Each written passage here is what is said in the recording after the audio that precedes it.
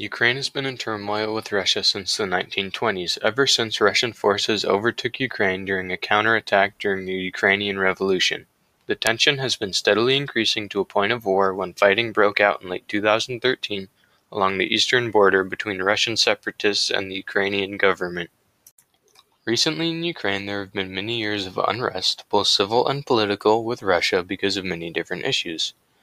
For instance, when Russia abruptly stopped providing Ukraine with natural gas. The European Union was informed of the issue and has stepped in and is attempting to settle the dispute. According to www.rferl.org, the European Union had this to say: "As always, the Commission stands ready to facilitate such talks when there is a request from both sides. Vice President Šefčovič is going to get in touch today with both the Energy Minister of Ukraine and Russia to touch base on this." The decision to cut off Ukraine's natural gas supply was made because Russia and Ukraine had previous unsettled arguments, so Russia had decided to withhold the natural gas supply until the agreements had been made. The European Union was sent to make sure the agreement would be made and Ukraine would begin to receive their natural gas supply again. Otherwise, the impact for Ukraine could be long-term loss of power, which would force Ukraine to take action and make sure the agreements were met with Russia. Russia has been the aggressor in many of these situations recently. Russia has cut off the supply of natural gas to Ukraine, and there has been a waging war along the eastern border of some parts of Ukraine between Russian-backed separatists and the Ukrainian government forces. The United States has attempted to step in and enact the Minsk Agreement, a 13-point agreement between numerous different countries, including Ukraine, Russia, France, and Germany, which would potentially stop the war between the two countries. But, according to the same article, www.rferl.org, Vladislav Surkov, a Russian politician, responded by saying, "This is a balanced approach on which we have insisted. We will study it carefully and promptly give an answer. Then we will invite Kurt and his colleagues to a new meeting." This decision could potentially cease fighting between the two countries and could ultimately restore amicable relations. If the proposal is declined, more countries could become involved in the war and could end countless more lives. The decisions regarding the enactment of the Minsk Agreement is critical because Russian forces are being moved into position near the Ukrainian border, as stated in the quote from www.kyivpost.com, reading, "The Army's combat formations, such as 3rd Motorized Rifle Division or 114th Motorized Rifle Division, are deployed just between 45 and 60 miles, 72 to 96 kilometers, from Ukraine to the northeastern direction." According to the report, the 20th Army Divisions are likely deployed for a possible rapid advance toward Kyiv, Kharkiv, or Luhansk. This shows that despite other countries' involvement, Russia is preparing for assault upon Ukraine if agreements cannot be made between the two countries. The war with Russia has meant that many immigrants have fled the war-torn country to live a safer life for themselves and their families, because more than 10,000 people have been killed within the past 4 years since the start of the war in 2013.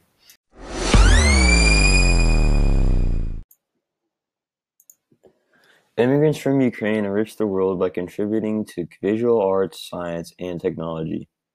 A research chemist that went by George Sikorski immigrated to the U.S. in 1925. He then became a researcher at Princeton University after he joined the faculty of Harvard University in 1930. He was the author of more than 200 superb articles on chemical kinetic gas-phase reactions, molecular spectroscopy, and thermochemistry of organic compounds. In return, he received many rewards, including the U.S. President's Medal of Merit in 1946, the Exceptional Service Award of the U.S. Air Force in 1957, the National Medal of Sciences from the President in 1965. Edward Kozak specialized in visual arts and was born January 26, 1902 in Lviv, Ukraine. He studied at the Art Academy of Lviv, and having done so, he immigrated to the U.S. He became a citizen in 1956, and he participated in exhibitions across the United States, Canada, and Europe. He has also illustrated a number of books, and from 1951 to 1954, he performed with WWJ-TV in Detroit. In 1950, he established his own painting studios in Detroit and Warren, Michigan. For his valuable efforts in educational films, he was awarded first prize by the American Teachers Association twice. An aeronautical engineer called Igor Sikorsky was born in Kiev in 1889, immigrated to the U.S., and formed the Sikorsky Aero Engineer Company in 1923. The first twin-engine plane, called the S-29, was built by this company and made in the U.S. Sikorsky is also credited with designing the first helicopter, called the VS-300. It was first flown in 1939, and the S-40, the first large American four-engine clipper, was built by this company in 1931. Ukrainian Americans have contributed to the United States in many ways. Their contributions are important because without them, we might not have the magnificent ideas we have today. If there were no Ukrainian Americans, life without them might be hard.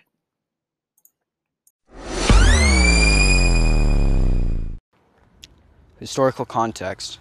Ukraine, the second largest country in Europe, is also one of the newest. Being born out of the dissolution of the Soviet Union in 1991, Ukraine has had a rocky start, especially now as they're at war with Russia over the Crimea territory. Ukraine is located in Eastern Europe, below Belarus, west of Russia, and east of Poland, Slovakia, Hungary, Romania, and Moldova. Ukraine has a very diverse landscape. The western regions feature alpine-like sections of the Carpathian Mountains. Its coastline stretches across the Black Sea, where the climate is subtropical, but the majority of Ukraine consists of fertile plains and plateaus, also known as steppes. Once called the breadbasket of Europe, Ukraine was one of the largest exporters of grain in Europe during the duration of the Soviet Union, but they are also a large producer of petroleum and natural gas. Religiously speaking, Ukraine is very secular. During the reign of the Soviet Union, religion was drastically looked down upon.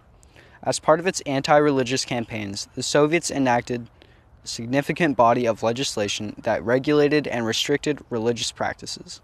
But even with that, 70% of Ukrainians identify as Orthodox Christians. Ukraine is an emerging free market. Unlike other post-Soviet era countries, economic growth fell immensely for 10 years. As of 2017, Ukraine has a GDP of $472 billion and is ranked the 65th country in GDP earnings. Ukraine has a staggeringly low unemployment rate of 1.5%, considering a country with over 44 million people living in it. And as of 2011, only 30.3% of people had access to the internet, and 56% of kids had access to preschool education. And according to the Francis Carson Cross, the Ukrainian schooling system is so poor and corrupt for its students, and now 80% of Ukrainians believe there is a serious corruption problem in their country that has been growing in the past 2 years. Many believe that officials aren't doing anything to solve it either. If the situation continues to worsen, countries around the world could be expecting another wave of Ukrainian immigration. Which leads us into our next topic. When did the most recent wave of Ukrainian immigration start? Since there's always a stream of immigrants from all around the world coming to the U.S., including Ukrainians, there hasn't really been a mass immigration since the end of World War II. After the Nazis were defeated in 1945, many people were displaced both in German and Soviet-occupied territories. Instead of going back to the Ukrainian territories, which were repressed by the Soviet Union, they moved to the United States. Originally, many moved to the U.S. for a short time until they deemed it safe to return, but many people didn't make it back in their lifetimes. Even after Stalin's death, his successor, Nikita Khrushchevsky, was, in many Ukrainians' opinions, just as bad or even more nefarious than Stalin in the acts done to the Ukrainian people. With his involvement in the Great Purge and killing of the weak in Ukraine, it wasn't until the dissolution of the Soviet Union and the creation of the Ukrainian state did people move back. Until then, the 80,000 plus refugees who were sent to America had to make a living for themselves. They were mostly confined to large cities like New York, Philadelphia, Chicago, Detroit, and many others. When they arrived, they weren't treated as well in the eyes of the Irish, English, and Welsh, as they were considered strike breakers. Ukrainians were also one of the first groups of people who were mass immigrated to the U.S. who didn't speak English. And not to their benefit, they grouped themselves up together into communities, which isolated them from the rest of America. But that didn't last long, as for their children picked up the language and customs quickly from schools and playing with American kids. Ukrainians weren't free of discrimination either. Many were called hunkies, having come from the Hungarian part of the Austrian Empire, or bohunks, which is a derivative for Bohemians. And as of now, according to the U.S. Census, in 2006, there's a little over 960,000 Ukrainian Americans in the U.S., which represent only 0.33% of the United States citizens. And even if Ukrainian Americans only make up 0.33% Americans, they still are valued as United States citizens. Understanding these people's cultures, stories, and heritage can bring us together. It gives us a newfound respect for the hardships and perseverance these people overcame to immigrate here. And what better way to truly understand an immigrant's experience than by a personal story?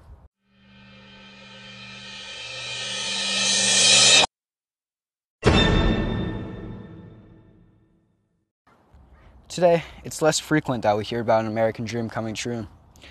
Whether it be because of a lack of belief in its reality, or that it's just too hard to reach in the modern era, a lot of people just give up on it entirely. Unlike the unfortunate events that take place in the Book of Unknown Americans, the story we found depicts a Ukrainian immigrant who from nothing becomes a wealthy and prominent figure in his community. His name was Henry Hoskin, and he was born November 27, 1891, to the Russian Empire. Raised in the area now known as Ukraine, he grew up having to deal with intense discrimination from the Russian government because he was Jewish. Growing up, he despised them, and because of that, he didn't want any involvement in World War I. So when it arrived in 1914, after knowing he was going to have to serve by requirement, he left for America. When he made his journey, Henry had only the clothes on his back and the Cyrillic fonts so that he could hope he could be hired in the printing business. His original plan was to take the Trans-Siberian Railroad across Russia, but when that didn't work, he made his trip there alternatively. Hitchhiking and offering his services, Henry made his way across Siberia and as far as Harbin, China. There he met his relative, Antoinette Gaby, whose husband happened to be a French diplomat in the port town. Shocked at the clothing he was wearing, they bought him a new suit and forged fake documents to get him onto the ship to Kobe, Japan. His relatives had bought him a first-class ticket to San Francisco on the Shiano Mayo. He had said, in first class, everyone dressed for dinner very elegantly, and that he was embarrassed that he only had one suit. So to make sure it didn't get dirty, he strenuously washed it every single day until he got to San Francisco. Before arriving at Angel Island, Henry was named Aaron Hanoskin. Before the inspectors renamed him Henry. The whole trip took around 3 months for him, and when he first arrived, he stopped and asked a police officer, "Where do the Jewish people live?" When the officer told him Jews could live anywhere in the city, he thought San Francisco was so wonderful that he decided to stay there for the rest of his life. After working for some time, Henry met another printer named Albert J. Cohn. Together in 1919, they created the California Printing Company, which took off rapidly. They became so successful that they started printing all the phone books in San Francisco. Henry ran the company as chairman of the board until his death at age 93. Henry and Miriam raised their 3 children in San Francisco as well. Their eldest was their daughter Cecilia, and their 2 younger sons, which were named David and Ernest. In 1931, on Richmond District on 25th Avenue, they built a beautiful new home that was around 4,500 square feet, and was where their other children, David and Ernest, were born. It costed the family $8,000 to build in 1931, which in today's money is only around $119,000. Along with this business, Henry was a very prominent leader in the Jewish community, and one of the founders of Congregation Beth Shalom at 14th Avenue in Clementon, which is still active today. In 1960, during its centennial year, Henry served as president of the Bina B'rith, which is the oldest Jewish service organization in the world. Henry passed away at the age of 94 in 1984, and Miriam Hoskin passed away in November of 1973. The Hoskins managed to grant themselves and their children a wonderful life. Though we'll never be able to experience their story besides them, we could still appreciate the amazing story that they had. Henry ultimately got what he came for and more. He transformed what would have been an impoverished life in the Russian Empire to becoming free from the discrimination and segregation of his past, the creation of his own successful business, and the raising of his family in a healthy environment. Ukrainians, along with many others, can offer us both good and bad experiences in addition to our country. This story shows and offers a great experience and also gives us an example of what bringing new people and their ideas to our country can offer. And their youngest son, Ernest, still remains active in the printing business today. Life was hard at first, as Henry didn't know anyone in the U.S. He first rented a room from a Russian family and went to work as a ship fitter. Not knowing any English on arrival, Henry was stuck knocking paint off boats for a living. 3 to 4 months later, when Henry accumulated enough money, he bought his fiancée, Marina, a passage over to the United States. At age 19, she departed from Japan on the Persian Morale and sailed to San Francisco. She arrived at Angel Island on August 7, 1916, and she was listed under the name Marina Dobkin. After making it to San Francisco, she and Henry lived together for about 4 months and got married.